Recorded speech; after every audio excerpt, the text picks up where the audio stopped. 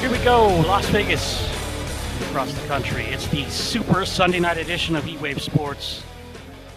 Fox Sports Radio, Las Vegas, Tim Unglesby, and always my partner, TomBartonSports.com, Mr. Tom Barton.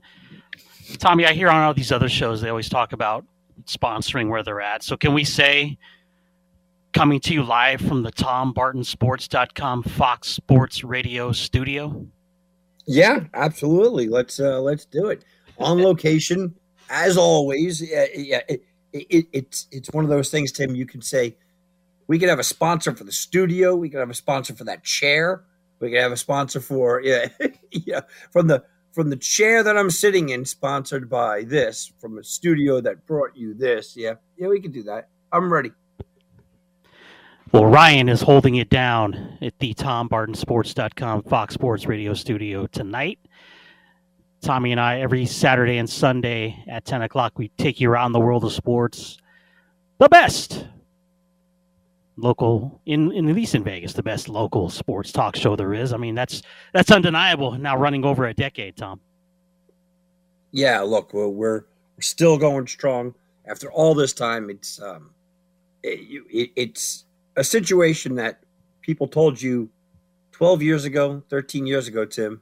What are you doing? You're saying things that you're not supposed to say. You're telling the truth, Tim. What are you doing? You're telling the truth on the air. You're not just looking for media passes so you can get a nice buffet. What are you doing? Well, 12, 13 years later here, you're still going strong. We're still rocking and rolling every single weekend, and every single weekend Las Vegas welcomes us in to sit back and talk about a couple of hours of sports talk here. I was actually told that you and I, as a combination, are definitely the longest running duo locally. No other show has had the same lineup as long as we've had, which is good. It means we can tolerate each other. We get along. People like to listen to us, so we don't have to change that format up. Also, like I said, the longest running nonstop from Heatwave Sports as itself is the longest running show locally as well. Hey, man, we can make one of those Las Vegas Hall of Fames, Tim. I hear they're pretty exclusive. I think if we go another 7 years, we get into that Nevada Radio Broadcasters Hall of Fame. So yes, something to look for, you know?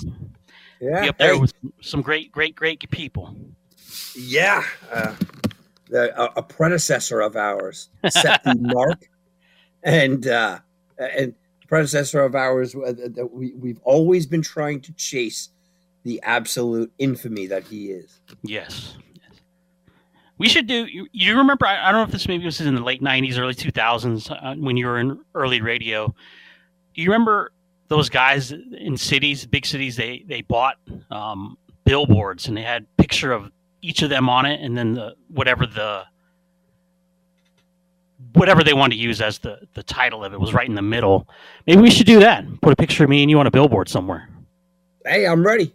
I'm always ready for a billboard. But nowadays, it's all like digital billboards, right? I mean, we'll go try to buy an actual billboard, and they'll try to sell us something in like the metaverse or something.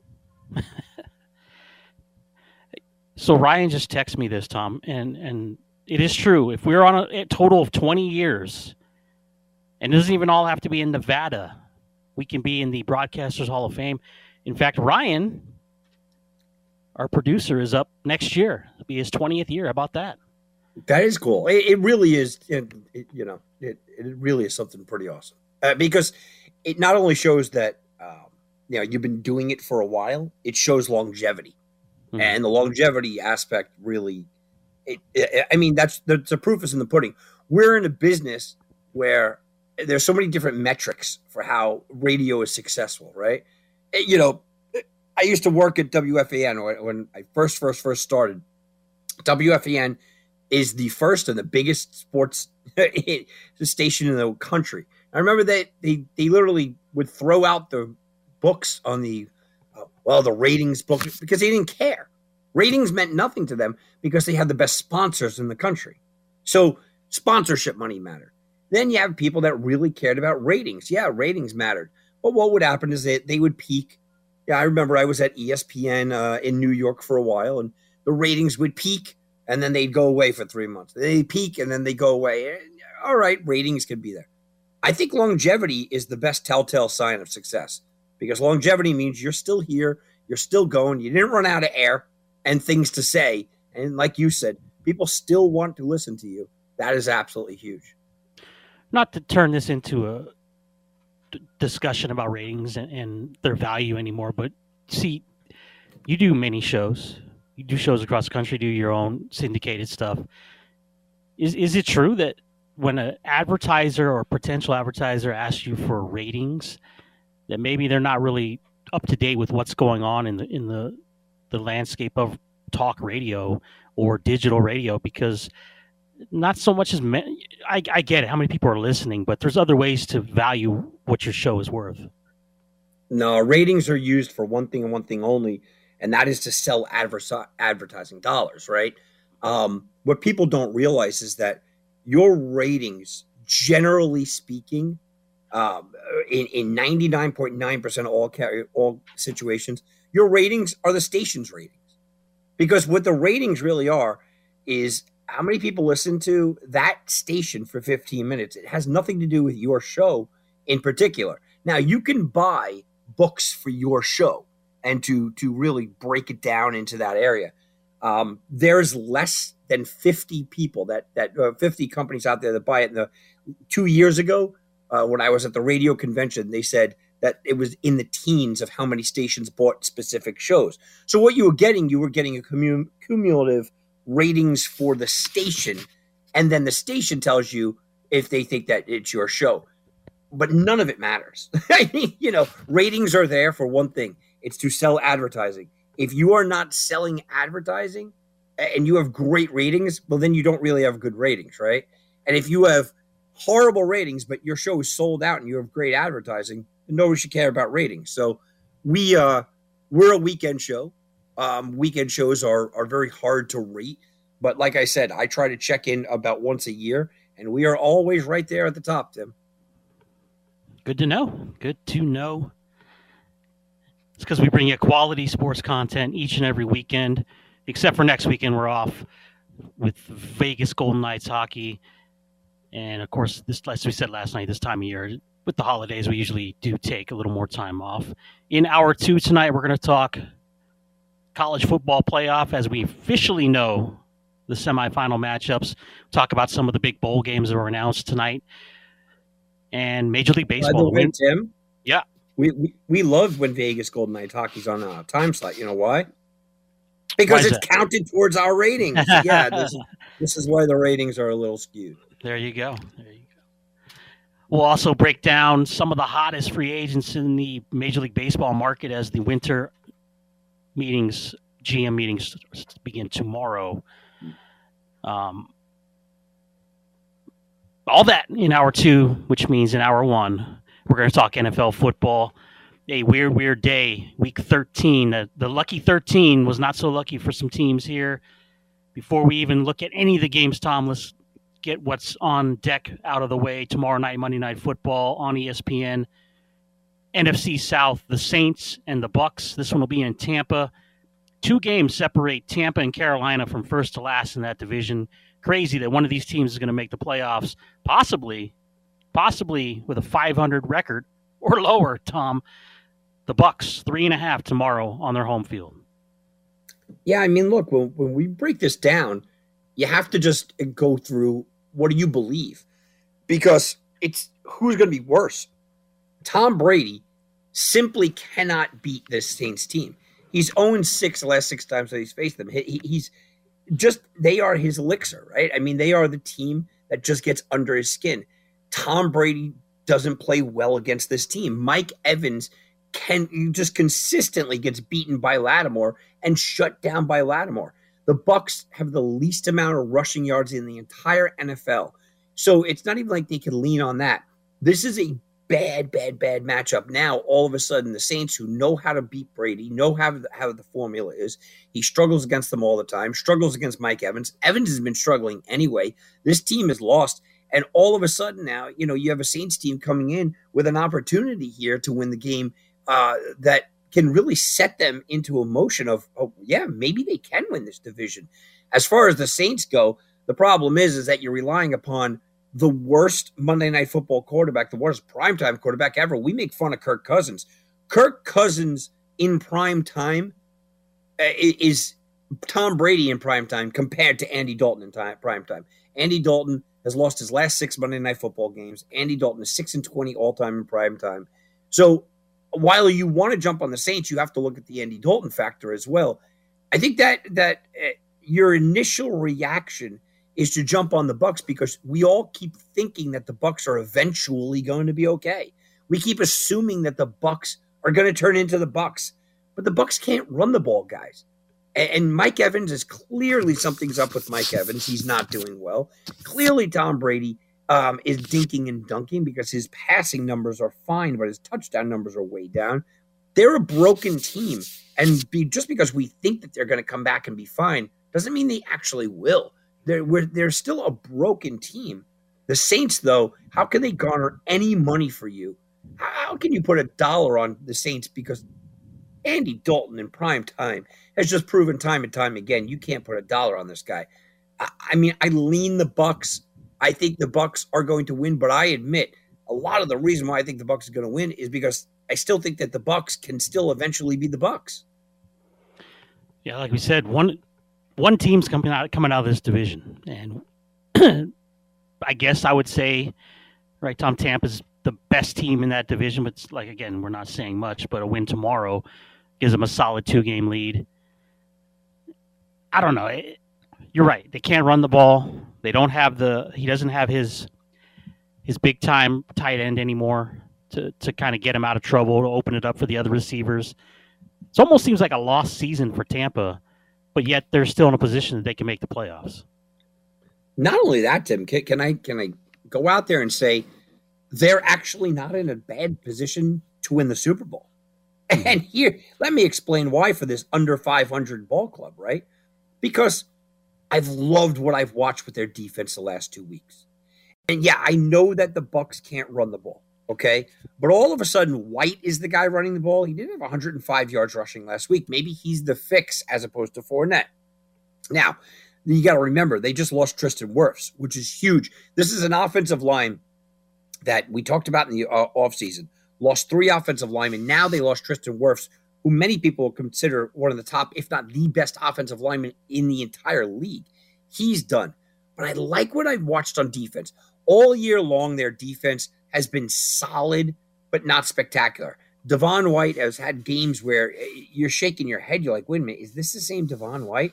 Against Baltimore, he looked terrible, Tim. I mean, absolutely terrible. He was missing tackles. He was just not in position. But the last 2 weeks, they've turned around.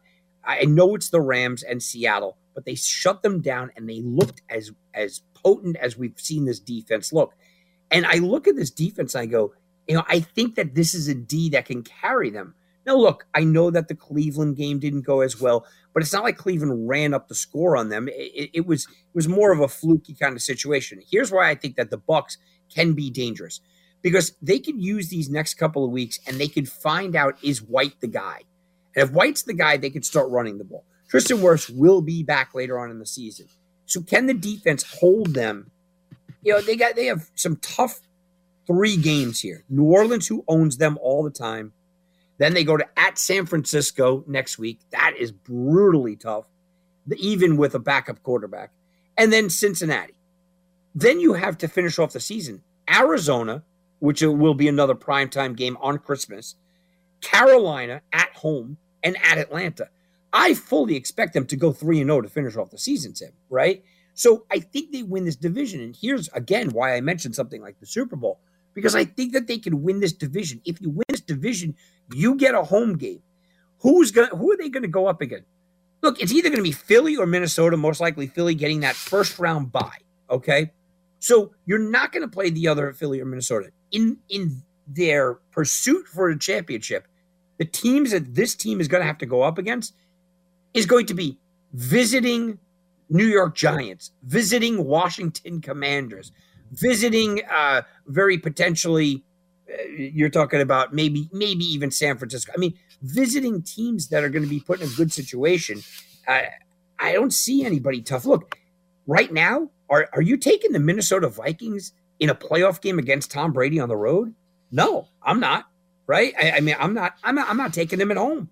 I'm not taking that Minnesota Vikings. I'm not taking Minnesota or San Francisco with a third-string quarterback against Tom Brady in January. Certainly not taking Washington. I'm certainly not taking the Giants. Dallas, maybe. And Philadelphia, maybe. So I think they're setting themselves up for a pretty good run here if they can get by this game. You get by this game, you split with San Fran and Cincinnati, and you roll off 3 in a row. All of a sudden, that record that doesn't look that good, hey, you're now a 10-win team. 10-win team that wins the division. Now you could be dangerous, but you got to get these wins under your belt. And tomorrow night's actually a very important win or a very important game for them. Let's wheel around Week 13 of the NFL. Houston Texans have been eliminated from the playoff race, and after today, Tom, your Chicago Bears will join them on the sidelines in the postseason. Chicago draws a goose egg in the fourth quarter, allows Green Bay to score 18 points on their way to a 28-19 win at Soldier Field. What can you say, right, Tom? Hey, you know what? I'm happy. I'm happy for a couple of reasons.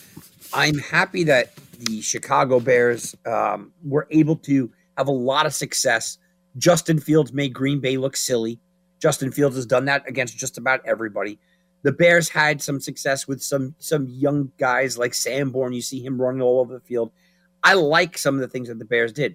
But I also like that they lost. And I sound silly. And during the game, don't get me wrong, I was rooting for Chicago. During the game, I have a hard time looking at the big picture. I wanted the Bears to win. I was pumped up that the Bears could finally beat Aaron Rodgers. But when the dust settled and they lost, I was able to take a bird's eye view at the situation. I said, it's a good thing. It's a good thing that Chicago Bears lost because Chicago has a legitimate shot at a top 5 draft pick. And I want that top 5 draft pick. I want it because you can sell it for a better quarterback. I want it because you might be able to get a generational linebacker in Will Anderson, right? So you have opportunity here. Stay in that top 5. Continue to move up the ranking in your NFL draft pick. So the big picture, it was a good day for Chicago, even though it's hard to sit back and say that, and it's hard to sit back and root for that.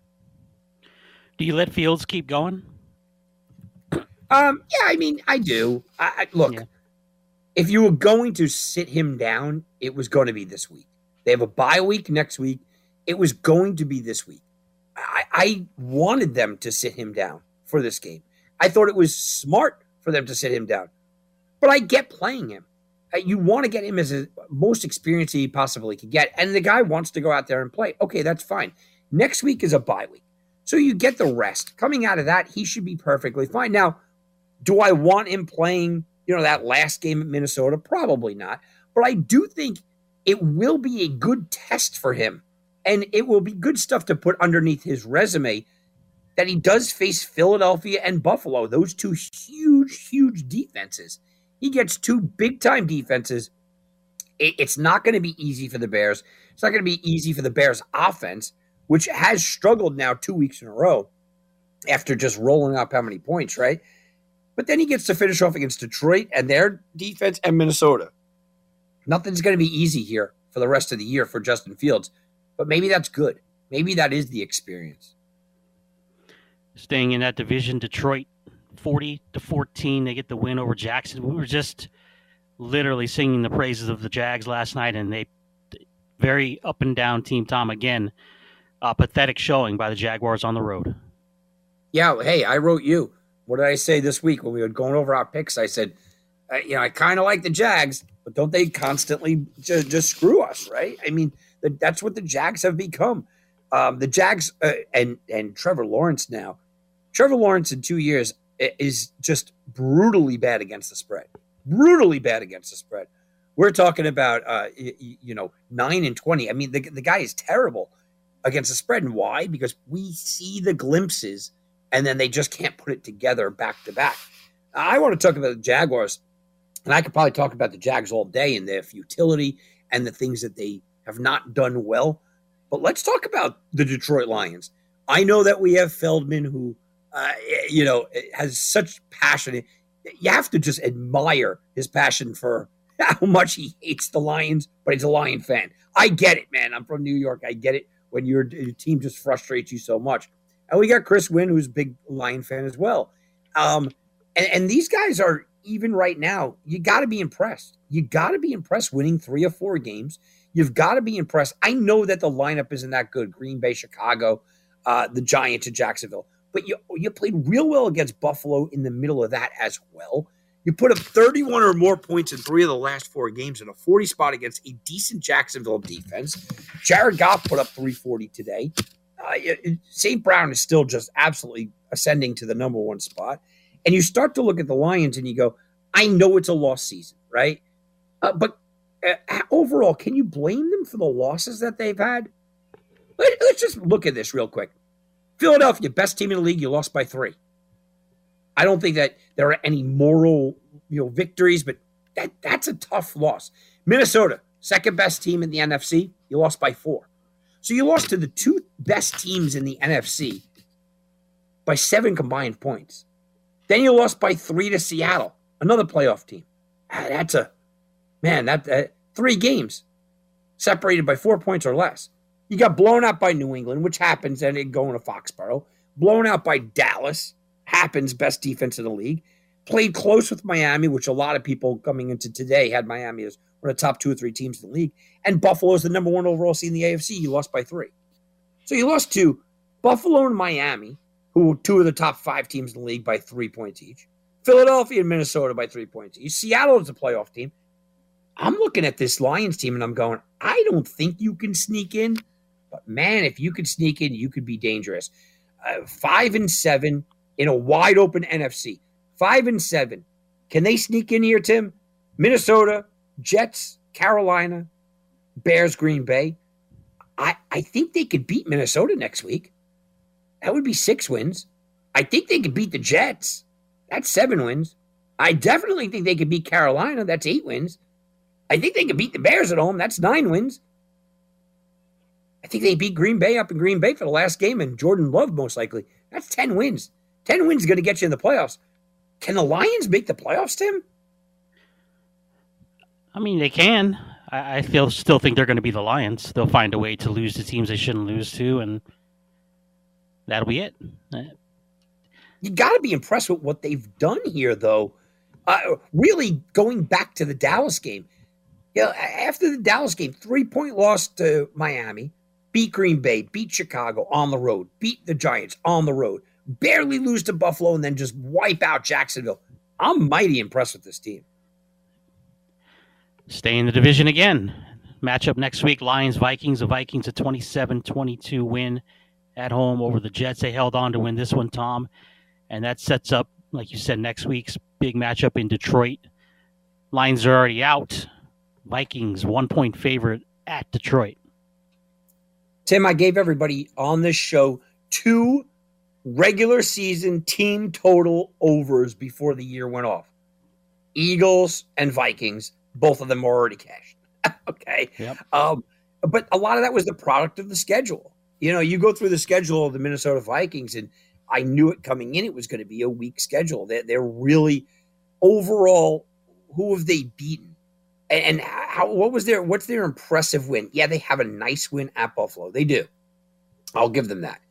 But all the other wins, 5-point win, 7-point win, 3-point win, 3-point win, 4-point win, 6-point win, it's all a touchdown or less, which you can say lets them battle. But it also brings up the point of, I think they're a little bit of frauds. Now, you beat the New York Jets today. But the New York Jets, Mike White had the ball with about a minute and a half to go on the 1-yard line. And instead of kicking a field goal, because they didn't think they would have enough time left, instead of kicking a field goal, they went for it and didn't get it. Okay. And that's Mike White. That's a backup to a backup, right? Had they kicked that field goal and just went and Robert Saleh didn't go, what to the wall and go all out, that would have been 27-25. Now the Jets did get the ball back with 13 seconds to go. Mike White, again, inside the 20. So had they taken that first field goal, they would have taken that second field goal, and they would have lost. Now, a lot of ifs and buts and could have and would have, but it just shows you how Minnesota is getting a little bit lucky in a lot of these games. Kirk Cousins was terrible today. 173 yards at home. Justin Jefferson completely shut down. Sauce Gardner has taken on Stephon Diggs, Jamar Chase, and Justin Jefferson, and he's allowed those guys 53 total yards or 53 average yards. So he's shutting down number one receivers. This is as much as about the Vikings struggling with 10 wins as it is about what the Jets could have been had they turned to Mike White sooner. Eagles 11-1, Tom. They get a 35-10 win at home today over Tennessee. Drops to 7-5. Not really much to say what happened here. We predicted that we thought Tennessee would be able to hang in this game, but the caveat was that if it got to a point where they were getting, a 2-possession lead or more, they're going to have problems catching up. And what happened today was a 10-7, or what was it, 14-10 Eagles lead. They're able to punch it in right at the end of the half to give them a 21-10 at the break. And then on the first possession of the second half, they scored a touchdown as well. So a 14-10 deficit for Tennessee became a 28-10 deficit, and that was pretty much it for them. Well, I think that everything changed, Tim. And I took Tennessee, gave you them as my free play last night. It's my first free play that I've lost in 2 months. I was 7-0 coming in. But this game changed at the 2-minute mark, at 2 minutes and 47 seconds to go. Treylon Burks went deep, and I mentioned him last night. If Treylon Burks got going, here we go. Treylon Burks went deep. He got knocked. He caught the touchdown, got knocked out, helmet to helmet in the end zone by Philadelphia. Knocked out, unconscious, a lot of people think, concussion protocol, and that was it. They then didn't have a deep receiver after that, Tim, right? And the game was 7-7. They didn't have a deep receiver. We have spoken about their ability to go and open things up because Treylon Burks, you have to put a safety on him, which means that there's not a safety in the box for Derrick Henry. Derrick Henry had a terrible day because the Eagles just decided, you know what, we're gonna dare them to try to throw it to somebody else. Well, when they dared them in the first quarter, Treylon Burks scored a touchdown, and it was 7-7. After that, he was knocked out. I think the entire complexion of the game just completely and utterly changed when Treylon Burks went out of this game. Do we look at it as it's a game? And here's an interesting matchup next Sunday. Tennessee back home. Burks is going to be in concussion protocol, and they are a 3.5-point favorite over a divisional team. Here comes Jacksonville again, Tom. Yeah, you're right. It's a really interesting game because I keep believing in this Tennessee team. I keep believing in them. But the reality is, who have they beaten? Right? I mean, you beat the Raiders. They're not a playoff team. You beat Indianapolis, not a playoff team. You beat Washington, barely a playoff team. Indianapolis, not a playoff team. Houston's not a playoff team. Denver's not a playoff team. Green Bay's not a playoff team. You lost to Cincy, playoff team. Philadelphia, playoff team. Kansas City, playoff team. Buffalo, playoff team. Giants, playoff team. Every game they've lost was to a pretty surefire playoff team. Every game they won outside of Washington was to a team that just won't make it. So here comes Jacksonville, Tim. Jacksonville's not a playoff team. I expect them to have success. They are at home. That's a positive in their momentum as well. But Treylon Burks being out, it hurts, and it's a big knock to them. I think they almost have to look. They take on Jacksonville here twice in the last 5 games. They get the Chargers, who are beatable, especially with their 5.4 yards per carry against, and you get Dallas. Let's say they split with Houston and Dallas. You win against Houston. Dallas and Chargers, you split there. That's 2 wins. So now you're up to 9. You got 9 wins, but you got 2 games against the Jags. I think they got to win both games against the Jags, and that starts next week. You cannot lose that game at home. Cleveland trying to stay in the playoff race. 27-14 win on the road at Houston. Browns now 5-7. 27 points scored by the Browns, Tom. 0 offensive touchdowns. They scored 2 defensive touchdowns, a special teams touchdown, and some field goals. But the Browns get it done. Yeah, this was the ineptitude of Houston. Deshaun Watson came back. He looked bad. Well, we expected that. 700 days off. You're gonna look bad. Nick Chubb did not run well. 80 total yards for Nick Chubb running. Donovan Peoples-Jones led the way receiving with only 44 yards. It was an offensive problem, an offensive struggle for this Cleveland Browns team, but they walk out of there with the win. The reality here is that you said playoff and Cleveland Browns in the same sentence, and I'm offended personally because those two should never combine in the same sentence, Tim. They're 5-7. This is not a team that can roll off 5 wins in a row, and I do think you need 10 in the AFC to get in. At Cincinnati next week, Cincinnati will be a decided favorite. Your Baltimore Ravens, depending on who's starting there, New Orleans at Washington's a tough game late in the year. At Pittsburgh's a really tough game late in the year. They have to win 5. I don't think 9 wins get you in the AFC. In the NFC, maybe. I don't think 9 wins get you in the AFC. So you got to roll off. You're going to have to roll 5 games in a row. I don't think they beat Cincinnati. I'm not sure they beat Baltimore. I'm not positive they beat New Orleans. I don't think they beat Washington, and I don't think they beat Pittsburgh in the last game. So they're as likely to me to lose all 5 games as they are to win. Let's get one more in before the break. Ugly game, ugly result.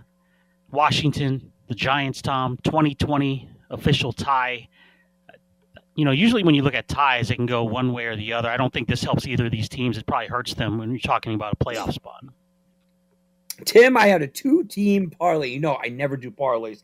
Right before the game went off, and I did not give this to my members, so I'm not going to sit back and pat myself on the back too much. But right before the game went off, I said, you know what? I got to throw a couple of bucks on a little parlay. I think the Denver game goes under. And all of a sudden, the Washington Giant game went over to 40.5. And I said, hey, I'm going to take a little shot. I think that they're going to play tough. I'm going to go under. Tim, 40.5 actually hits for me, and it cashes. I was keeping a pretty close eye on this game because of that. It was not the futility of the offenses. Let's just give full credit to the defenses. Heineke had a good game. Robinson had a good game. McLaurin had a good game. Offensively, Daniel Jones had a good game.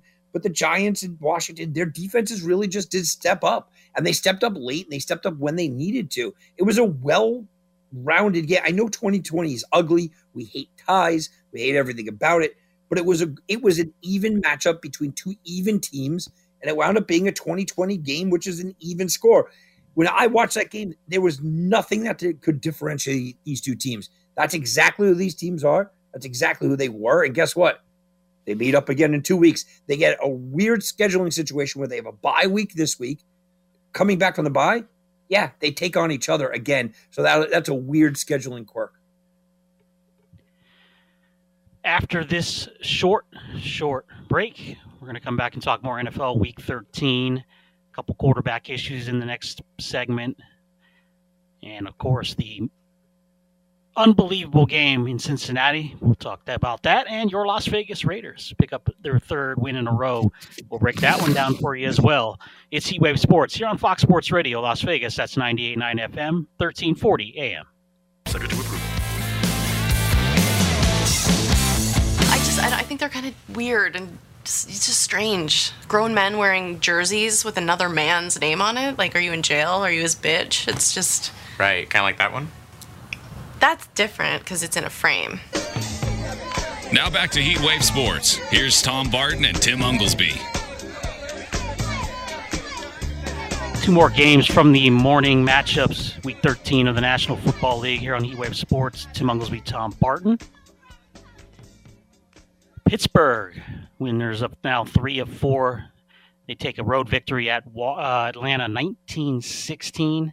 And Tom, Baltimore staying in the North.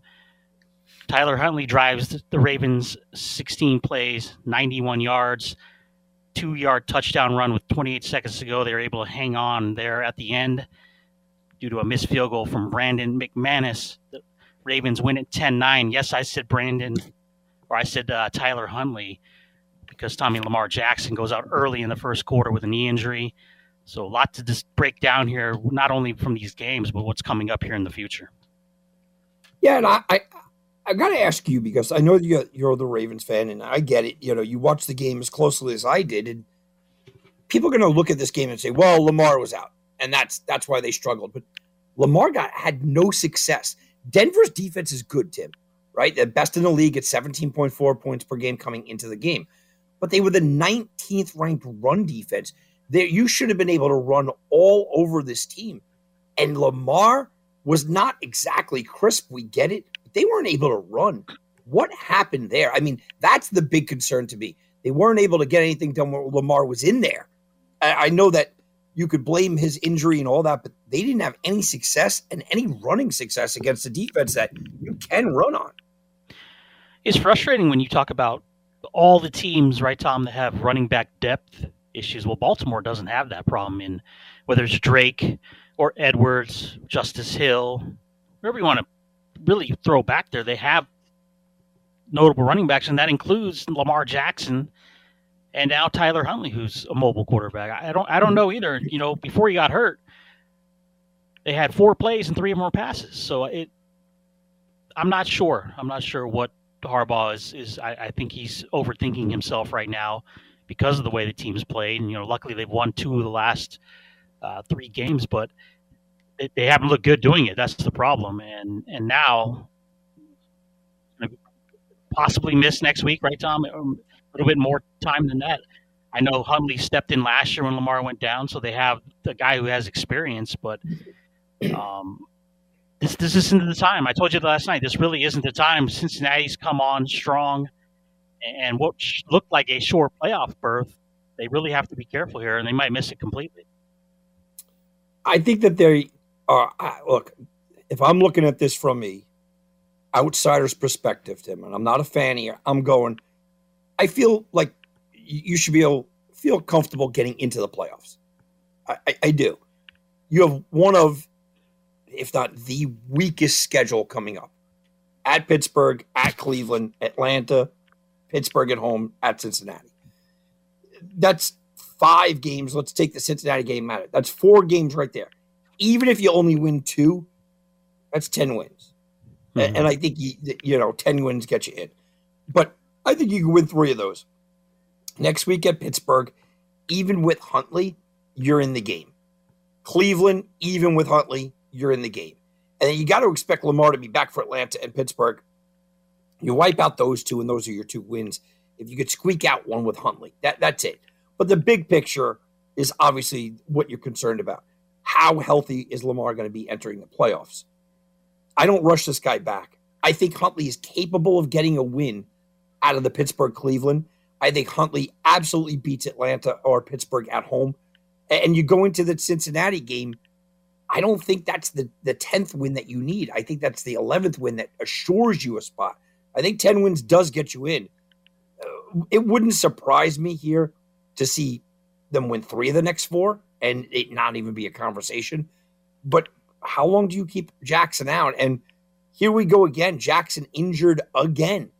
Every year this guy is injured. And Tim, I hate to go back to the contract situation, but there is a contract situation looming over Jackson, and him constantly being injured has to be brought up to the table. Sure. And just look at the way he started the season versus the way he was playing before the injury. Two different guys, right? So maybe they were, but Baltimore, again, I think barring any type of major long-term injury, I think they get it done. They have to bring him back. But I'm just saying, if you're looking at it from the perspective of, well, what are we signing him to all this money for? Because if you go back a year, he was having MVP-like season last year before he got hurt. So, yeah, that is a huge, huge red X mark you want to look at what you're looking long-term. But I'm like I told you off air, I'm glad we have an experienced quarterback and Huntley knows the system, Tom. Nothing's going to change much in the play calling other than he's just not as athletic and talented, in my opinion, as Lamar Jackson. Next week does worry me a little bit, and just because I look at it as a road game, it's a rivalry game, and Pittsburgh's actually they're not lighting the scoreboard up per se, Tom, but the defense has looked okay, and Kenny Pickett looks better every week. Baltimore's a 1-point favorite on the road with a backup quarterback. Yeah, and my concern here is that I don't understand why they're not able to run the ball. I mean, 2 weeks ago, Drake led the way with 46 yards rushing. Last week, Lamar Jackson, your quarterback, 89 yards rushing. This week, Huntley, your quarterback, 41 yards rushing. I get it was against a good defense, but the last 3 weeks, Tim, they have not been able to get anything running on the ground at all from their running backs. And we're talking about, like you said, Gus Edwards, Kenyon Drake. I know that they're backups, but this is a team that must run the ball to succeed. They have to run the ball to succeed. Your leading rusher today was 41 yards from your backup quarterback who didn't even play the whole game. That's a problem, Tim. And that looks just like the Carolina game was a problem. And the Jacksonville game masked a lot of the problems, but it was still one of the problems because Jackson led the way. People look at that and they go, well, Lamar's a good running quarterback. You should still not be leading the way with 89 yards as a quarterback. When can they find that running game? Now, you can run on Pittsburgh, but their defense in the second half has been a lot better against the run. You could run on Cleveland, but their defense in the second half has been a lot better against the run. When are they going to be able to establish a running game? Is it wait for J.K. Dobbins to get back? I mean, is he the reason that they're looking this bad? I don't know. I know there's obviously, when your quarterback's your leading rusher, they're not all designed plays like that. They're breakdowns on the line. So I have to think that the line's a little beat up right now. We saw that. Look, Ronnie Stanley out again. Right, Tom? He missed most of the season already. That's a huge hole on the left side. I think that has something to do with it. But again, you're saying they're playing stronger defensive teams. Pittsburgh, here we go again, right? It'll be the same. It's the same recipe that we've been talking about. So I'm not too enthused about this game coming up. It's tough enough. It's regardless of records how these teams play against each other. But I just think the momentum is on Pittsburgh's side right now, not Baltimore's. Yeah, it certainly is. It absolutely is, especially with the way that they're playing and TJ Watt being back. A lot of pride going out on there in Pittsburgh where they want to end off the season and not be just a completely laughing stock. This is going to be the first Pittsburgh team, if they don't pick it up, to give Mike Tomlin a losing season. And that's something they want to avoid. Let's look at these afternoon games, Tom. In L.A., backup quarterback for the Rams. And Seattle had to squeeze out a win here on the road, 27-23. Geno Smith, though, did throw 3 touchdowns, 367 yards. His wonderful season continues, looking better than Russell Wilson. And the Hawks, 7-5 now, Tom. Yeah, look, Seattle is a team that I thought that this was a statement game for them. The line was 7.5 and dropped all the way down to 6. People were believing in the Rams, and I get it. It's because Seattle's defense is ranked 26th in the league. Tim, Seattle's defense is just bad. And you watched Wolford come down the field and do well, but it was the running game. I mean, the Rams were able to run all day. And flat out, Kenneth Walker has been a disappointment. Kenneth Walker last week, 26 total yards rushing. That was bad. Week before that, want to talk about running? Week before that, Smith led the way with 22 yards rushing. This week, DJ Dallas led the way with 37 yards rushing. Seattle cannot get a running game going. So you said it. Geno Smith, 367 this week, 328 last week. They're relying upon his arm, and he's getting it done. But all of a sudden, Seattle can't run the ball, and that's a problem. If Seattle cannot run the ball, they are not a threat here. You said, well, Seattle with 7 wins. I don't buy them into winning any of the games left if they cannot run the ball. But you look at their schedule, and you go Carolina, they'll be favored there. San Francisco, if you can't run the ball, you lose in that game. Kansas City, can't run the ball, you lose in that game. The Jets, can't run the ball, you lose in that game. And then a rematch with the Rams. I'm looking at their schedule, and I go, yeah, I know how great Seattle, the story has been so far. The last 3 weeks, their running game worries me. Could I see it coming into that last weekend in a rematch here against the Rams? Yeah, I could see them needing that game to get in. But I'm looking at Seattle now, sort of like a 9-win team, Tim. I think they beat Carolina. I think they beat the Rams. But in the bookend there, I don't see them taking on and winning against the Jets, San Fran, or KC. Well, they're a game behind the Niners, who are 8-4 after today's 33-17 win at home over Miami. Is the injury to Jimmy Garoppolo, the starting quarterback for the Niners, joining Trey Lance on the sideline with an injury, Tom. So they're out. Purdy's the guy right now. Is it going to be enough to get him into the playoffs? Well, it was pretty funny because Fred Ward came out there and he turned around and said, Well, Brock Purdy's been going up because he's the third string quarterback. He's been going up against the best defense in the league for 13 weeks. He's got a point, Tim. I mean, he's got a point. Yeah, I think the Niners are going to be okay for the short term because of the fact that I don't buy into anybody in that division. I don't buy into the Seahawks catching them here. So San Francisco will win this division, but it'll be not because of anything more than just kind of surviving with Brock Purdy. Surviving is what they did today. They're going to be able to survive some games. You look at their schedule, and just a quick glance. Tampa Bay next week, that's no pushover with the way that Tampa Bay's defense has been playing. Seattle, Washington, Vegas, Arizona. I still see them winning this division. I still see them looking good. But we're talking about big picture. I spoke about this on my show this morning. I had on my Sports Garden Network show, Want to Bet, I had Alan Stiles from 95.7 The Game in San Francisco come on, and we talked about this. And I said, everybody is jumping on the Niners to win the Super Bowl. The Niners had garnered more attention over the last 2 months, more money coming in than any other team. They were actually favored in the NFC, tied right there with Philadelphia to win the NFC. I think all those hopes and dreams are kind of dashed. Jimmy Garoppolo is out for the season. Jimmy Garoppolo is not coming back, okay? Josh Johnson was signed off the practice squad. Brock Purdy is not going into Philadelphia in January winning a game. He's not doing that. I don't think that San Francisco with Brock Purdy is beating Tom Brady in the playoffs. Mm-hmm. I look at this San Francisco team and I say, you can win this division, but you now have a ceiling, and your ceiling is not a Super Bowl. How about the Dolphins, Tommy? 8-4 now with the loss. Chalk this up to just a bad game. Played a good defense here. Travel. What do you want to say? Forget about the 33-13, Tim. That wasn't the real score.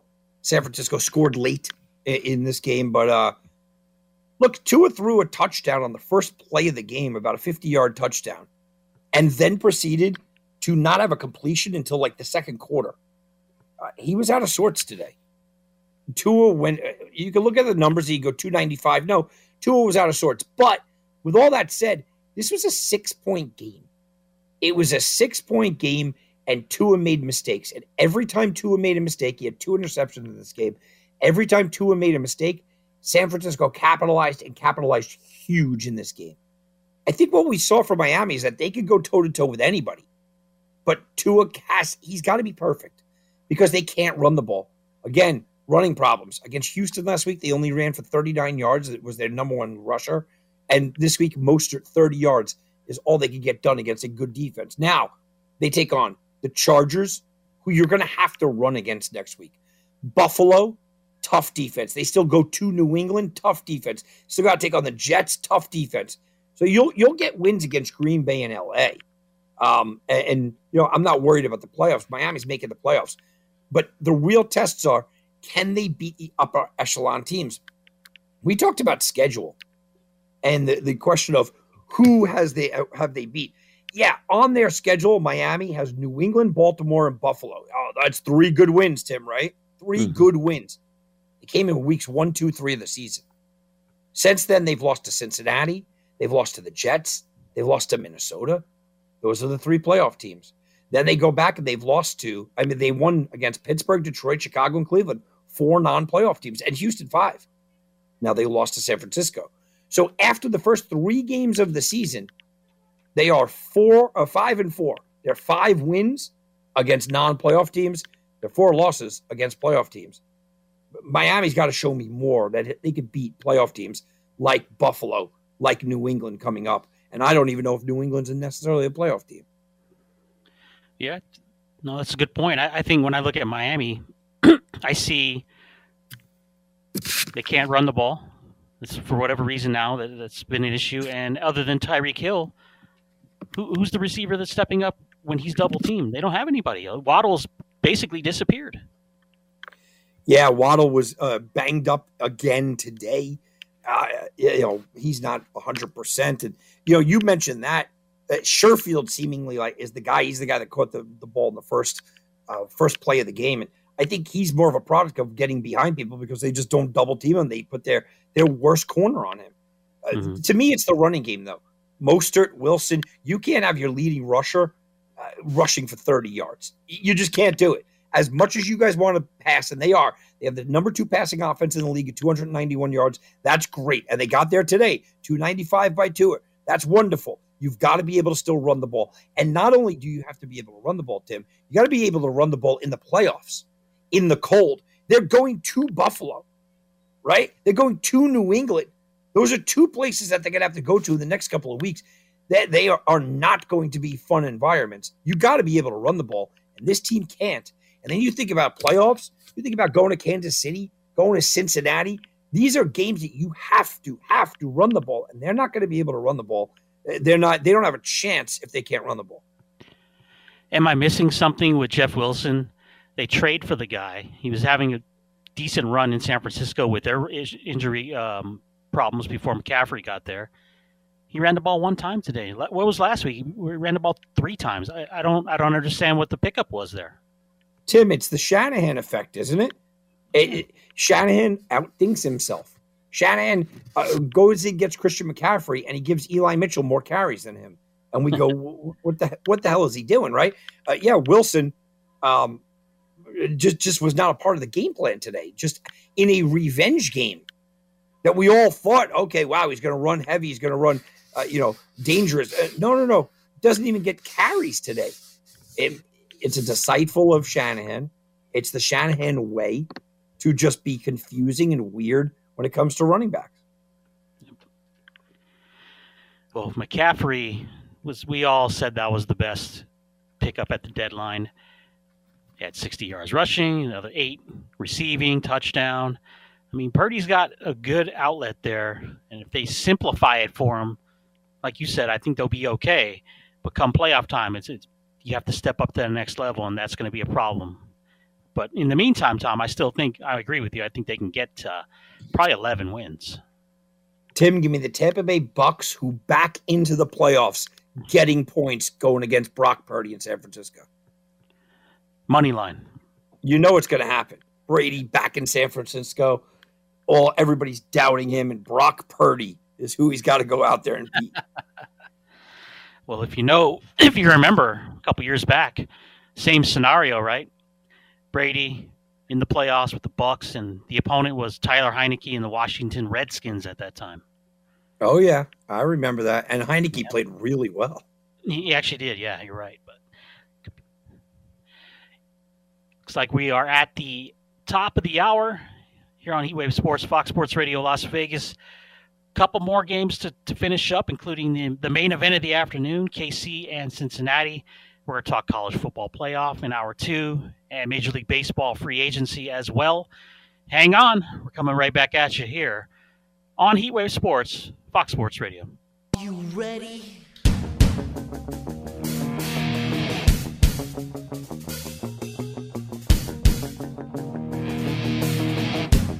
Now back to Heatwave Sports.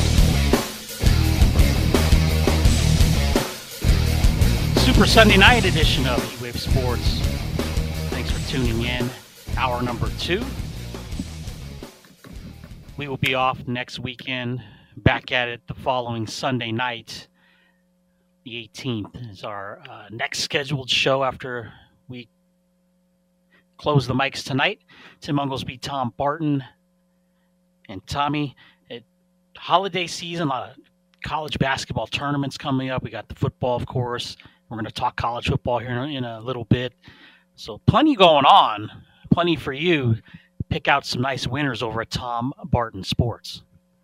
Yeah, it's pretty funny. I actually had my first losing NFL week in 2 months, Tim, yet I turn around and I look at the numbers and I go, wow, okay. I am absolutely crushing it.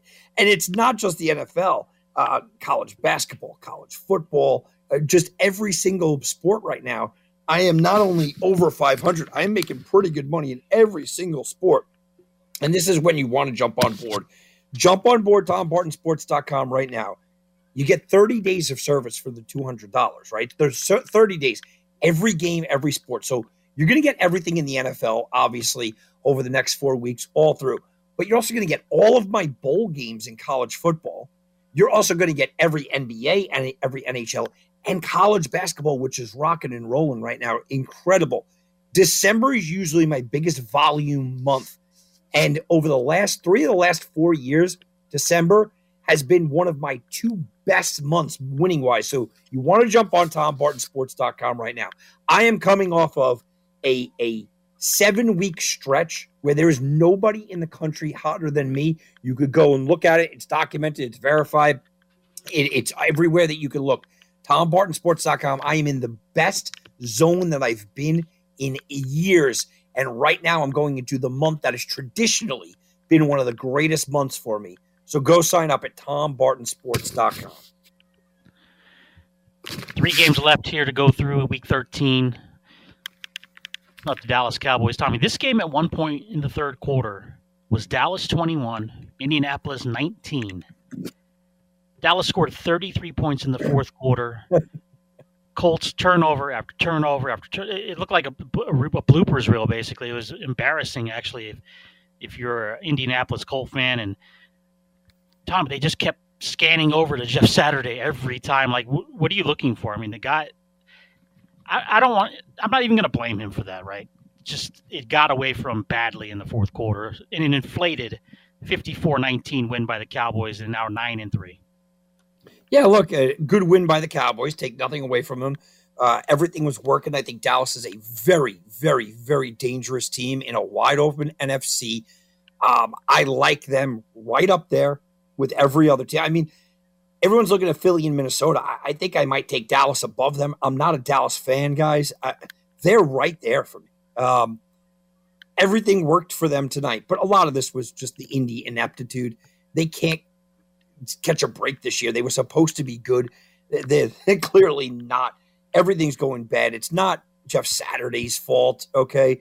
But he's also not helping the cause. So, look, I think you just chalk this up to, like you said, comedy of errors for Indianapolis in the second half. But Dallas keeps racking up wins. And if they're able to somehow or another overtake Philadelphia and you get home field, wow, watch out for Dallas. I think it's watch out for Dallas anyway. But really, watch out for Dallas. I think Dallas is the team that if you gave me a free $100 right now and said take a futures play on a team to win the Super Bowl, I'm taking the Dallas Cowboys. Real quickly on last year's fantasy football MVP in a lot of leagues, number 1 pick in a lot of leagues, top 5 pick in a lot of leagues, John Taylor, 861 yards rushing, which puts him at 10th in the league. Coming up on 200 carries, though, Tom. Puts him right at the top of the league. 4 touchdowns versus, I don't remember what the number was last year, but it was big. I think he's had one 100-yard game in the last 6 weeks. So is this the line? Is this the team? Is this no other option so teams can key on him? Or is it sophomore jinx? I think all of the above. Mm-hmm. I don't think Jonathan Taylor was as good as we watched last year. I think that he's been dealing with a lot of injuries. I think teams are loading the box because they're not afraid of Matt Ryan, who actually is dead last in the league at big play production. He hit Alec Pierce early in the first half of this one, and you go, oh, man, where was that been? And I think that the offensive line has played down to their competition this year. They played better over the last couple of weeks, but overall, it's an everything kind of situation for Jonathan Taylor. He's a guy that it's just a bad year. I think he comes back next year, and he's a lot better. But I don't think that Jonathan Taylor was ever going to be the best running back in the league, probably ever again. I mean, he had one of those just ridiculous years. I think he's a good running back, and I think he'll be in the conversation again, but not with what we have going on. You can't do it with a backup quarterback who is just getting crushed. He's been sacked 32 times in 10 games coming into this game. A bad offensive line, bad run scheming, bad blocking, injured ankle. Nah, just too much against Jonathan Taylor this year. Here in Las Vegas, the Raiders win their third in a row, now 5-7, 27-20 win over the Chargers, who dropped to 6-6. I don't, really the Raiders in the last 3 games, if you could really find their wins, it's defined by spurts or big plays. Adams, Carr, obviously 2 times today. And then they back up these jolts of energy and momentum, Tom, with just garbage play. They looked terrible in the fourth quarter today. They allowed San Diego to get back into this game, and San Diego had the ball. And I know situationally the timing didn't work out with no timeouts, but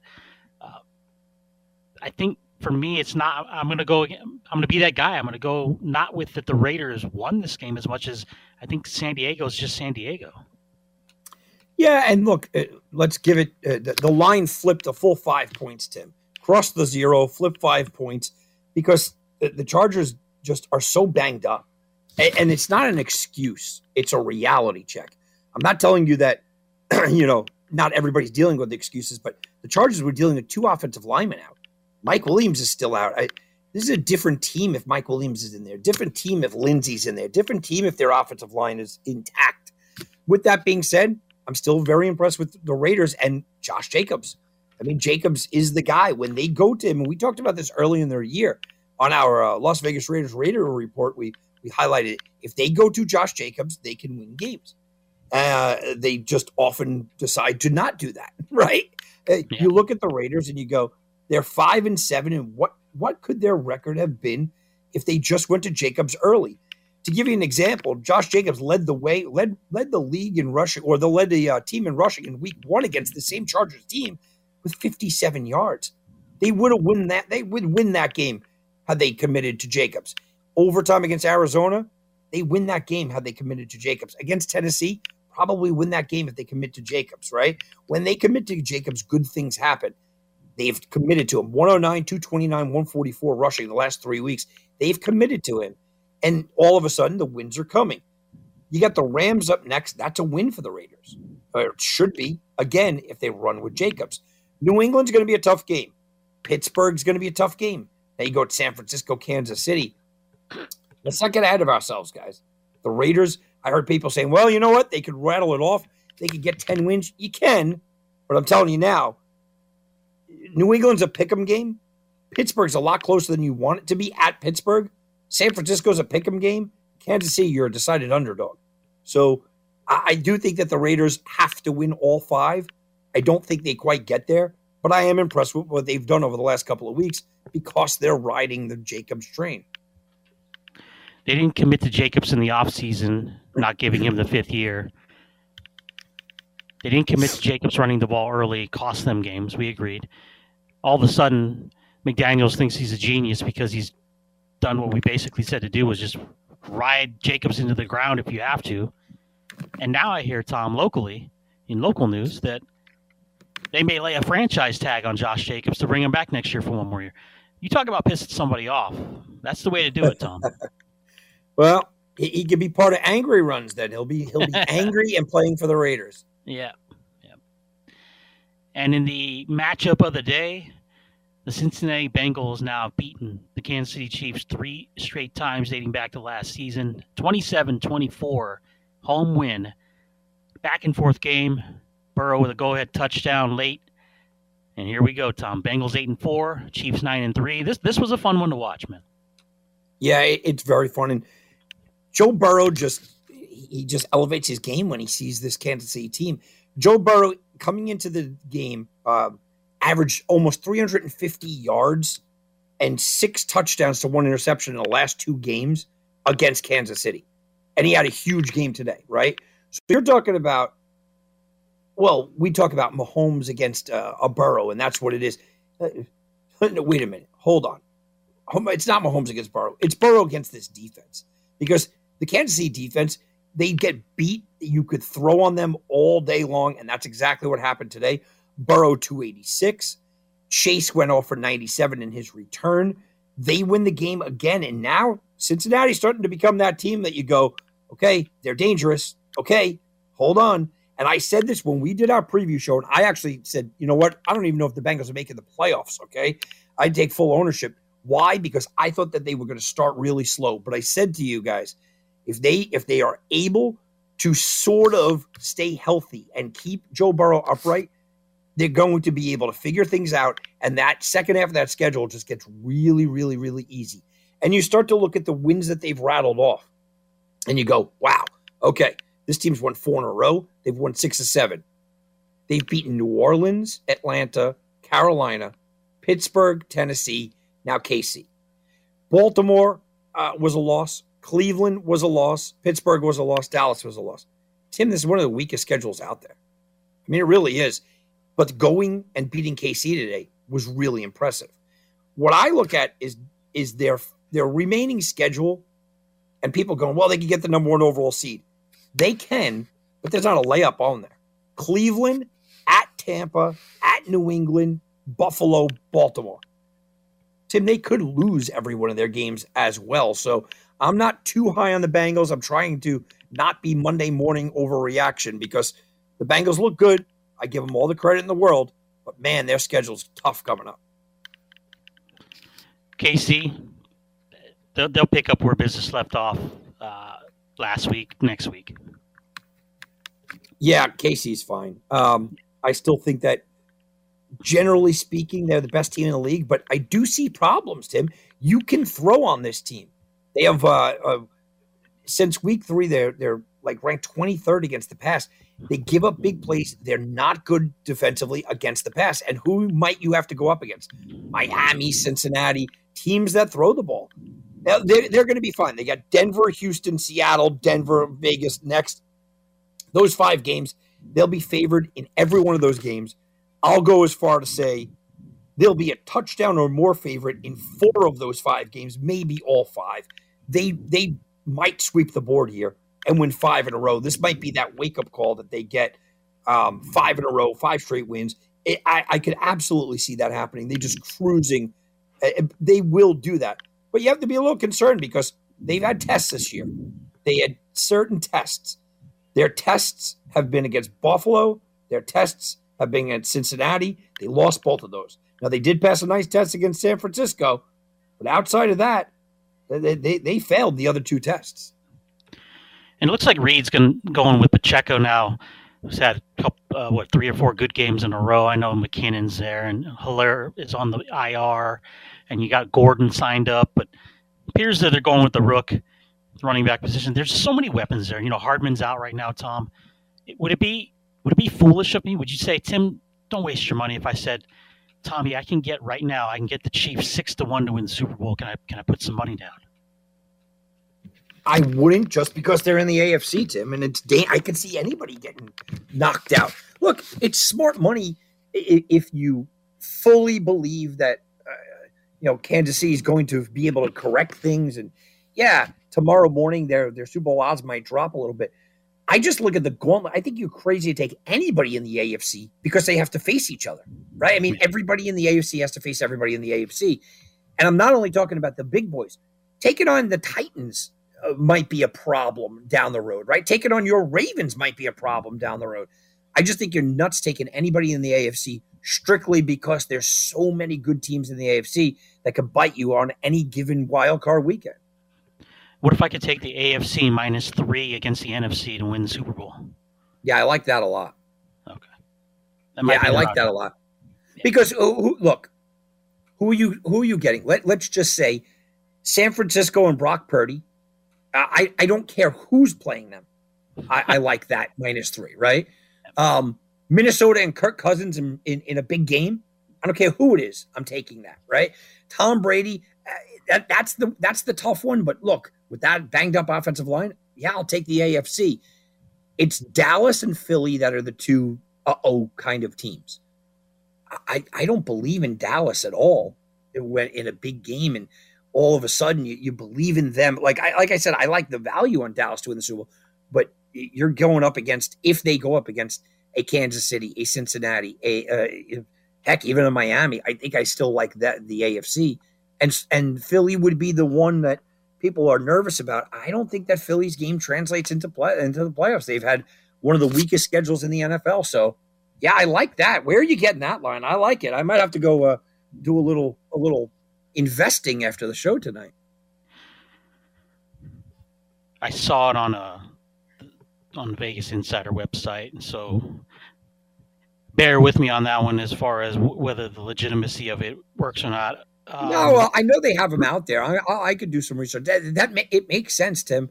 And if that's the play, then I think I like it a lot. I think the AFC is just dominatingly better. Yeah, No, I agree, 100%. The college football playoff is set. We know the 4 teams. Tom, it did go the way you said it was going to go. Number 1, Georgia will play number 4, Ohio State in the evening matchup on New Year's Eve. Michigan, the number 2 seed, will play TCU, the number 3 seed, in the afternoon game. Both will be on ESPN. Georgia, Tommy, 6.5-point favorite on the opening line against Ohio State. Yeah, look, I'm not. I don't say this often, Tim. I'm very happy with the college football committee. They kept TCU where they needed to be. They kept Ohio State. Look, I think Ohio State is a dangerous team here in this spot. They are the 4 seed. They feel a little disrespected. They have something to prove after losing to Michigan. They've had time off. I think Ohio State's offense can cause some problems for Georgia, but you got to go Georgia. I mean, they are the prevailing favorite. They have dominated against everybody. But I think Ohio State is a dangerous matchup for the Bulldogs. I mean, Georgia really got screwed out of everybody in this whole thing because they have to take on Ohio State as opposed to TCU. Michigan.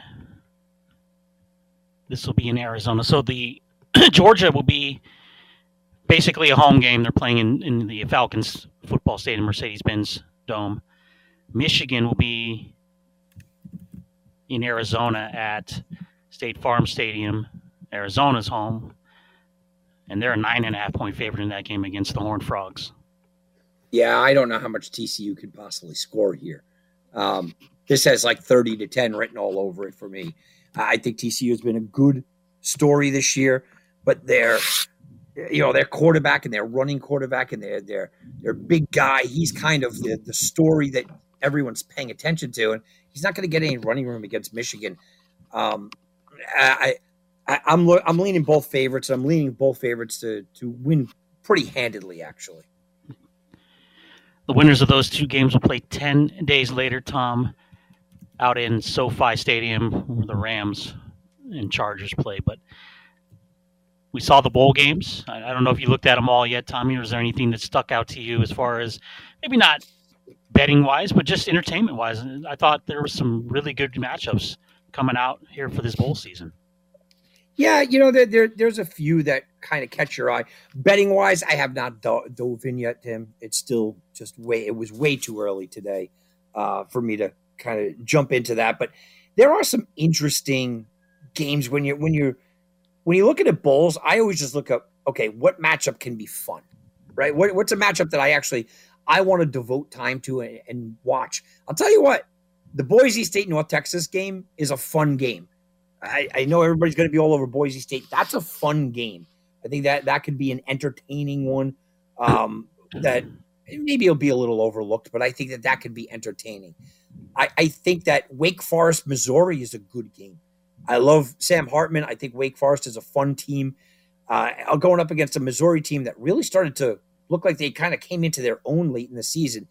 That could certainly be a fun game.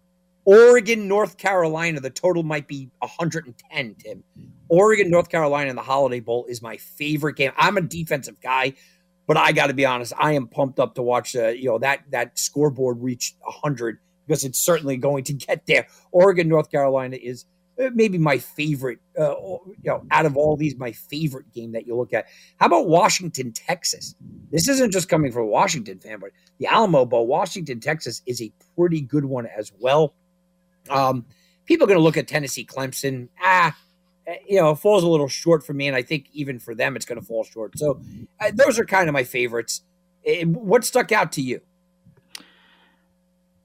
I looked more the ones you brought up. Obviously, I liked that one a lot. Those games a lot. I think locally you got Florida and Oregon State. Oregon State, if everything goes right, Tom, and they win this game, they potentially have a chance to sneak in the top 10 at the end of the year. 9-win team. I think a lot of people overlook the Beavers, and you have Florida. That's SEC coming west. That's going to be a good game for Vegas. I thought they did well with that, playing in Allegiant Stadium. I really like that Holiday Bowl matchup too. It really stands out as what could be fun to watch there in Padres Stadium. Personally, here's a good one. You know a little bit about this one too. In Orlando, how about Florida State? could potentially finish in the top 10 this year, getting Oklahoma. I know Oklahoma's a little down, Tom, but I think this is a good chance for really the Florida State to break out again. Yeah, that's a good one too. Florida State was really playing well at the end of the year. I just don't have any oomph in Oklahoma this year, so that kind of bothers me. How about the Rose Bowl? Look, Utah Penn State is a pretty good one as well. Rose Bowl always gets a good matchup. And how much of the country is going to be rooting for Tulane to upset USC at the Cotton Bowl? Yeah. A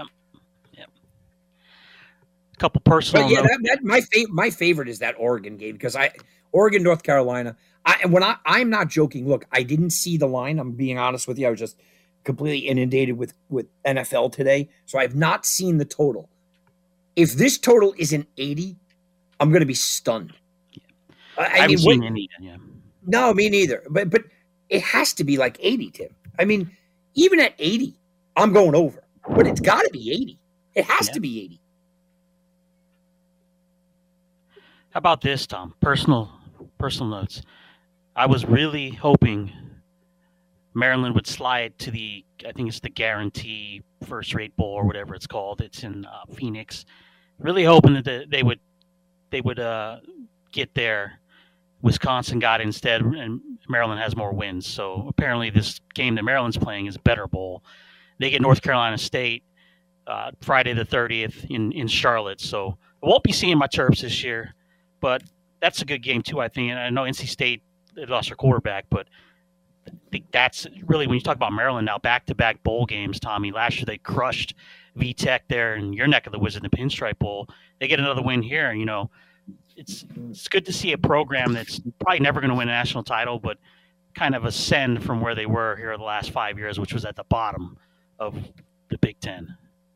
Well, and Tim, I know that you're, kind of brushing aside NC State just because, they did lose their quarterback, but it is a top 25 team.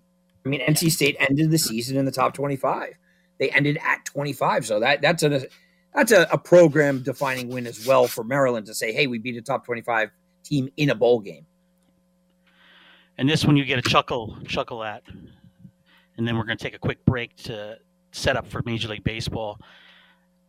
Our buddy Ron Natty, one of the originators of Heatwave Sports, his brother Scott is a coach at SMU. So Ronnie sends us pictures every week he's at the games. SMU will be playing in the New Mexico Bowl, Tom, in Albuquerque against BYU. And I kind of made fun of him because, look, nothing against anybody from Albuquerque, okay? Nobody's talking about going to Albuquerque. So I text Ronnie. I was like, are you going to the New Mexico Bowl? He's like, absolutely. I go, I feel bad for you. You got to go to Albuquerque. He goes, curse word, no kidding. Last week, we were going to Louisiana, Shreveport, and instead now I have to go to Albuquerque. But I thought that was funny. But, that could be potentially a high-scoring game as well, SMU and BYU. I love how you said no offense to people from Albuquerque, which just means that you're going to offend everyone from Albuquerque. I know. Before we get off of college football, Deion Sanders, Colorado. Yeah. He came in today, and I don't know if you heard the speech. Did you hear his speech today, Tim? I did watch it before the show, actually, yeah. For those that didn't hear, basically Deion Sanders gathered his team together and then told them that he was going to replace them all with the nil deal. I thought it was one of the more ridiculous things I've ever heard. I was kind of stunned there that Deion was just so. I guess it's Deion. What are we going to do? But I wanted to get your take on just the outward brashness of, hey, I'm embracing the nil deal like almost nobody else. And I wanted to get your take on Liberty finalizing a deal with Coastal Carolina. They stole Jamie Chadwell away. 5 years, $4 million a year coming from Liberty to steal away Chadwell, who's been fantastic at Coastal Carolina. And all of a sudden, we're hearing crickets from the UNLV organization. Oh, we talked about it not only on the air, but privately. Why are we not even – these guys are even in conversation, Tom. And I'm not even saying they would come here, right? they're not even in the conversation. The big name, and not to get away you're from my telling thought. me that UNLV, but you just said that. You said, well, I'm not even saying they come here. So that means that Liberty is a better program than UNLV. 100%. Absolutely. Okay. 100%. And what he's done at Coastal Carolina, it can't. Where was Coastal Carolina 10 years ago, Tom, right? Just think about that. How can that football program develop into one of the past UNLV up like by miles? And it's a great hire, by the way. And I love what Deion's doing at Colorado. He's saying all the right things right now. He's making it all about the energy around that program, bringing his style. I think it's great. I'm looking forward to seeing what Colorado does in the next few years before he leaves Colorado onto another job, like we said. But as far as UNLV, here's a quick one. So we talked about the job last night. We talked about the candidates. The hot rumor here in Vegas now, Kevin Sumlin. Like, what? I just died laughing. Really? Kevin Sumlin is the hot button name right now? Come on, man. I think we need to stop listening to the rumors. I think after the Rick Pitino was 100% signed, sealed, and delivered, he was eating Italian food, downtown at the mafia bars. That's it. He's 100%. I think that's when the rumor mill in Las Vegas just hit its peak. We got to stop listening to the rumors. But I'll tell you what. At least it was Rick Pitino, though. Kevin Sumlin? Yeah, well, I'll tell you what, though, Tim. It's funny. I'll piggyback on the rumor mill, in college, and I retweeted this at Tom Barton Sports. It's pretty funny. Brett McMurphy, who does a great job reporting on college football, right? So they had, the North Texas, administration on, and they asked them for a quote basically on who their next coach was going to be. They said, we're targeting Nick Saban, Kirby Smart, Sonny Dykes, Lincoln Riley, Jim Harbaugh, and Ryan Day. So there's the rumor mill, Tim. North Texas is in the hunt for Nick Saban. Okay. That's what the rumor. Yeah, it's not Kevin Sumlin. And by the way, that's what the rumor mill brings you. By the way, as we go to break, Rick Pitino was signed, sealed, and delivered. The AD left his wife standing on the curb at McCarran Airport, man. That's why he didn't come here. I don't know if you knew that story or not. So. Yeah, no, I know that. But it seemed like every year Pitino was here. Oh my God.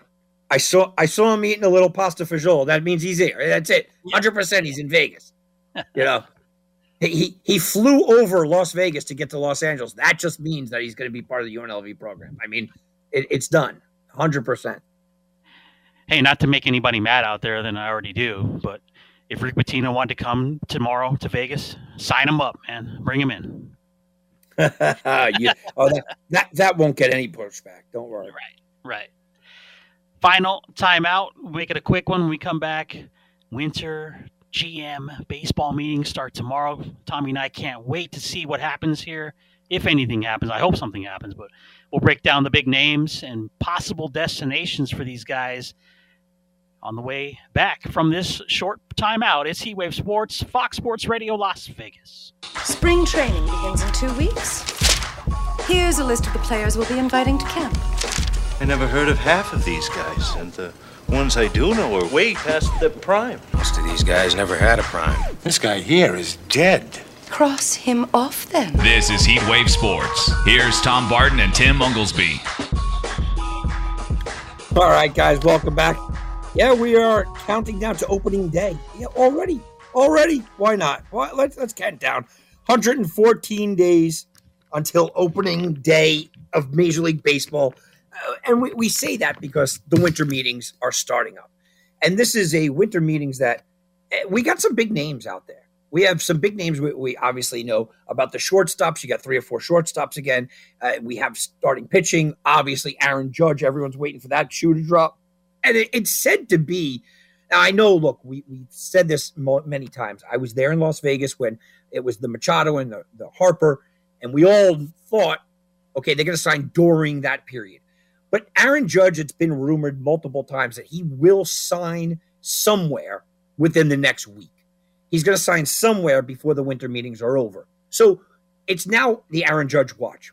But one of the shoes dropped before the winter meetings, and this is the biggest shoe when you're talking about starting pitching. Jacob deGrom is a Texas Ranger. And Jacob deGrom is a really interesting guy when you're talking about, did he deserve the money? Should he have gotten the money? Well, it depends on what you're looking at. Look, Jacob deGrom is coming off of making 26 starts over the last 2 years. Yet, universally, Jacob deGrom is the best pitcher in baseball. I mean, I don't think many people are going to argue that when he's healthy. But the caveat there is he's 33 years old. He's coming off of multiple injuries. He's injured every year. So the question of when he's healthy is certainly a prevalent question. I thought that the Mets made him a very fair deal, a very fair conversational, hey, you know what? We keep ourselves in the conversation at 3 years. 3 years, they offered him about $33 million a year. Well, the Texas Rangers went over the top. He's making an average salary of about $37 million a year, and they gave him 5 years. They gave it a 33-year-old who's made 26 starts over the last 2 years, 5 years. But here's the thing. I think you have to. If you are a serious contender, the New York Mets could not be outbid here. So I'll look at it from two sides. First, we'll stare at this from the Texas Rangers side of things. And from the Texas Rangers side of the coin here, you look at this and you say, it's a good move by Texas, but it's a risky gamble by Texas. 5 years for a 33-year-old with arm problems is a risky move for the Texas Rangers. Now, I get it. Texas went all in and didn't get the results. They got Simeon. They went after Seager last year, and they just didn't have the results that we all expected them to have. It was a problem. So they've also been in a position where you go back to like even into the 90s, and the Texas Rangers have had problems with starting pitching. They've had problems with starting pitching coming to Texas and wanting to play there. But now they have a ballpark that, oh, by the way, leans pitching, not hitting. So maybe it's a different animal. They're also in a division where you have the ascending Seattle Mariners. You have the Angels, who have two of the best players on the planet. You have the Houston Astros, who seemingly own that division. And you're starting to look and say, yeah, we're going to get left in the dust, which they've been left in the dust. So you make these big, bold moves. I get it from the Rangers standpoint. I think it's a risky gamble. And I don't think that they are a pitcher away from, the World Series here. But I get it from Texas. I think they overpaid. I think it's a risky gamble. I don't love the move for Texas, but I get it. The other side of the coin is the New York Mets, where Jacob deGrom won't be there anymore. I think this is one of the worst situations that the Mets could be. And I've had it out. I've fought with Met fans for the last couple of days. This was a situation where you could not get outbid. You simply could not lose Jacob deGrom. Not because he's Jacob deGrom, but because what your team is. Steve Cohen walked in as the billionaire. Steve Cohen walked in as a Bobby Axelrod, right? He was not going to get outbid for anybody. He made a nice play with Francisco Lindor, overpaid for Max Scherzer, and he overpaid for Max Scherzer because he said, basically, we have the 1-2 punch. And all year long, we worried about the 1-2 punch as the rest of the league was staring at, man, for the Mets to make the playoffs, you got to go up against Scherzer and deGrom. And it didn't even matter that Jacob deGrom only started 10 games last year. Didn't matter because, man, you get him to the playoffs, so you got Scherzer and deGrom 1-2. Well, there you go. And their team is designed behind starting pitching. Look, they have Edwin Diaz at the back end, but their middle relief is a weak middle relief core. They have Pete Alonso is a nice hitter in the middle, and Lindor is a good player. Outside of that, their hitting is not exactly going to carry the day. So they are built on starting pitching. They've already lost Chris Bassett. Their number 3, who now becomes a number 2, is Carlos Carrasco, who's had arm problems of his own, and he's 33 as well. So you're relying upon Max Scherzer and Jacob deGrom to be that 1-2 punch. You can't get outbid here. You can't. And they were. The New York Mets were outbid. Now, all of a sudden, their team philosophy shifts. It shifts to everything that we were supposed to be is no longer there. The face of our franchise was Jacob deGrom. Jacob deGrom gave us the 1-2 punch that we looked at, and we wanted the 1-2 punch to be, oh, well, here we go. Well, you don't have that anymore.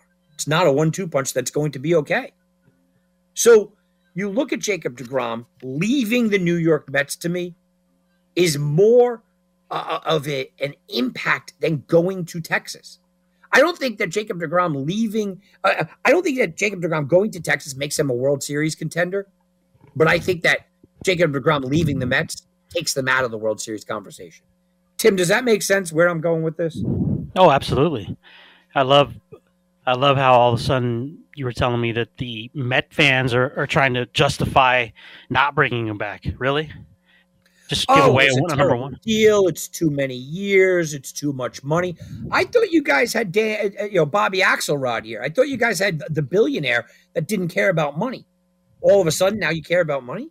Right. Starting tomorrow, Tom, in San Diego. I know you did the one in Vegas, man. We really need to start scheduling this out as a trip for us. They always do them in it's not warm, but warmer climate supposedly. San Diego, Anaheim, last couple years. We need to go to these winter meetings, man. I don't know if anything huge is going to happen, but I think it'd still be fun to be around all the rumors and the buzz. It was a great time when I went, and I had a blast. I really had a blast. So yeah, I would have loved to go to San Diego. You should have told me that. I would have loved to go to San Diego, Tim. And potentially, right, Tom, Aaron Judge could make a decision this week on where he's going to play.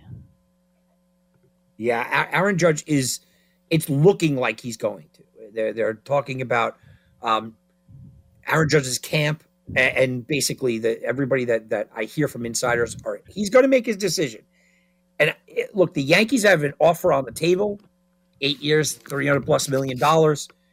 It's looking like Aaron Judge wants 9 years. Okay,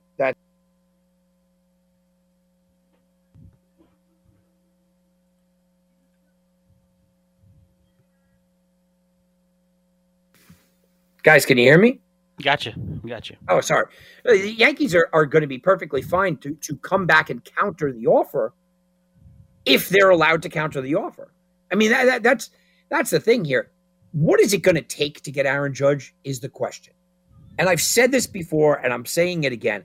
I think Aaron Judge leaves. I've said it all. I've never wavered on this. I think he leaves because I think San Francisco is going to go absolutely nuts. I think San Francisco is going to go over the top, absolutely crazy for this. The Yankees are offering 6 years, paying him the highest amount of money. Can the Yankees go up more money? I mean, 8 years. Can the Yankees go up more money? Sure. The Dodgers have offered 6, but they're offering into the $40 million range. No. I think San Francisco is going to go crazy, guys. I think Aaron Judge, I'm hearing he's going to get 9 years. I think Aaron Judge is going to get 10, maybe 11-year deal. I think he's going to get an insane, blow me away offer by San Francisco, Tim. I think he's as good as gone out of the Yankees. And then it's going to be, how do the Yankees pivot? What do the Yankees do to fill the void of Aaron Judge? Abby came to me and she said, they can't let him leave. I mean, they just can't be outbid by him because what does he leave in their wake? Who's the face of the franchise? And I said, well, I guess it's Garrett Cole. She said, yeah, but he's a pitcher. Who's the face of the franchise? And from that perspective, she's got a point. The Yankees actually do need Aaron Judge, but I just don't see them going 10 years. I just don't see them going $400 million. If they were going to do it, right, Tom, they would have done it already.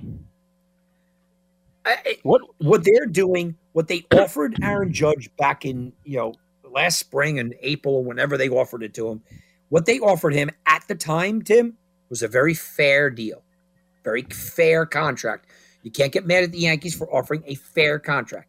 What they're offering him right now is a very fair contract. It's a good contract.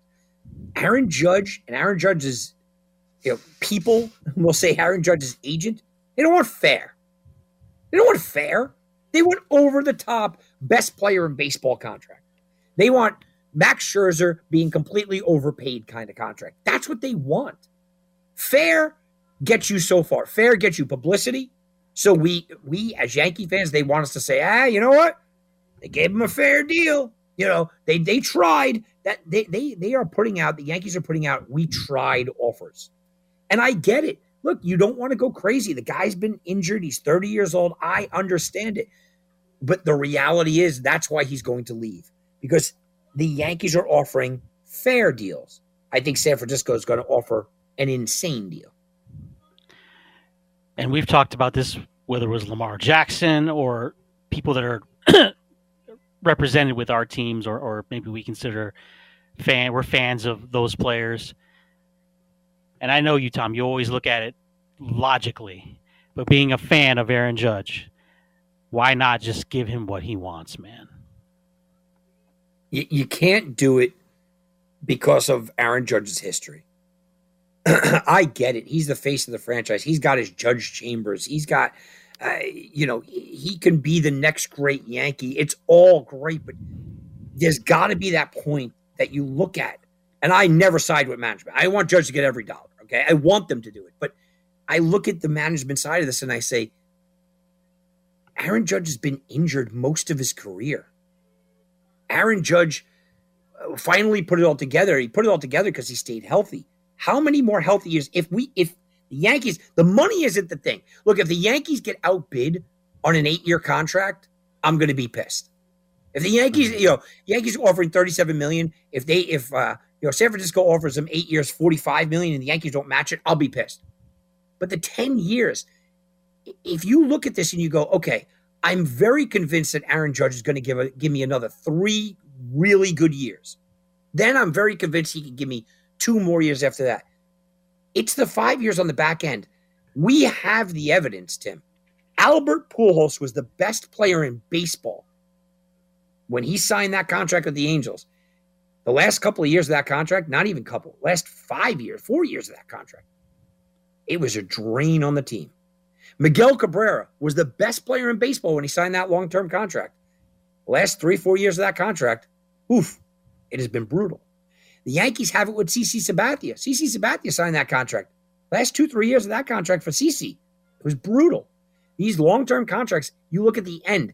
Aaron Judge is a guy that I think for the first 3, 4, even 5 years, he'll be productive enough. But do you want 5 years of him dragging down your payroll where you just, a self-inflicted payroll, where you can't go over it? I understand you could suck up 2 or 3 years. I don't think you could suck up 4 or 5. All right, Tom, short time here. We got about 5 minutes.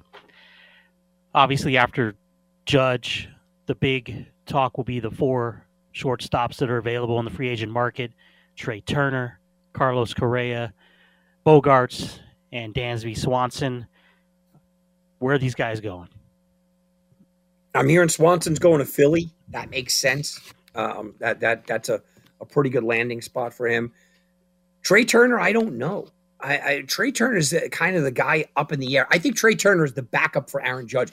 If Aaron Judge goes, I think the Yankees go all in on Trey Turner. I think that's kind of their move right there.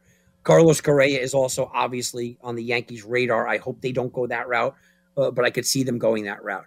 I think you're going to see San Francisco be the pivoting. If they don't get, they turn around, they don't get Aaron Judge, they'll go with a Correa or very maybe a Xander Bogaerts. They're going to pivot to that direction. So I think Seattle, I thought that they were going to be kind of a team that could be involved. I don't know if they are. Maybe your Angels are a team that could be involved. I don't necessarily overly buy into it. The Orioles could be one of those teams.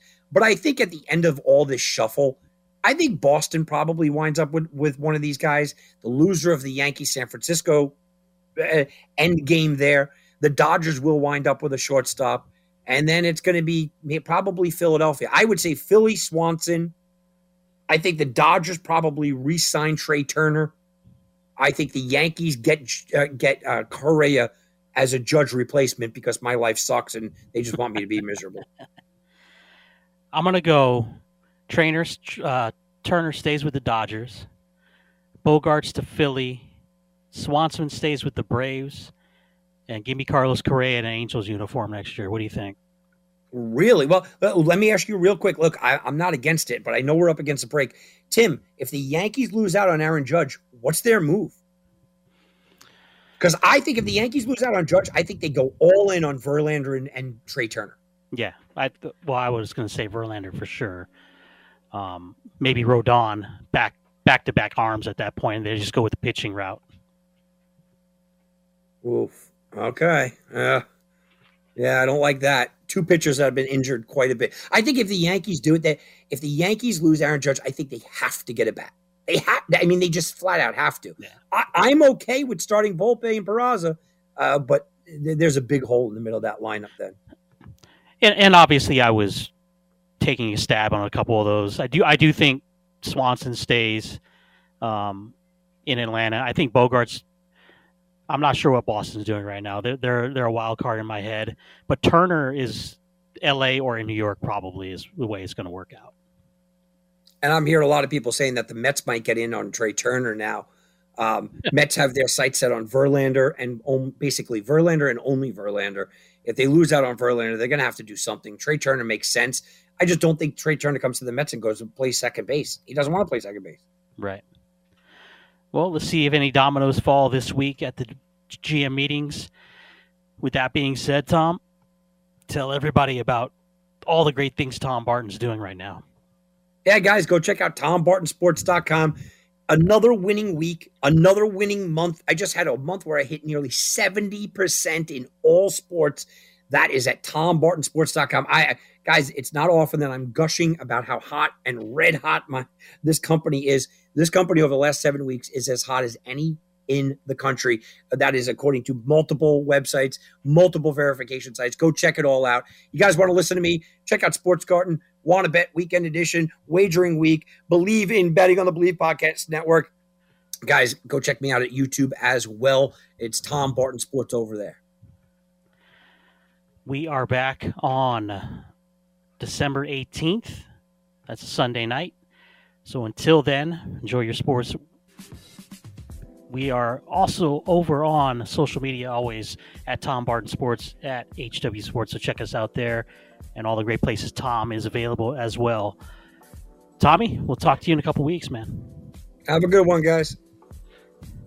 For Tom Barton, Tim Unglesby, Ryan, talk to you on the 18th. It's Heatwave Sports, only on Fox Sports Radio Las Vegas, 98.9 FM, 1340 AM. Good night.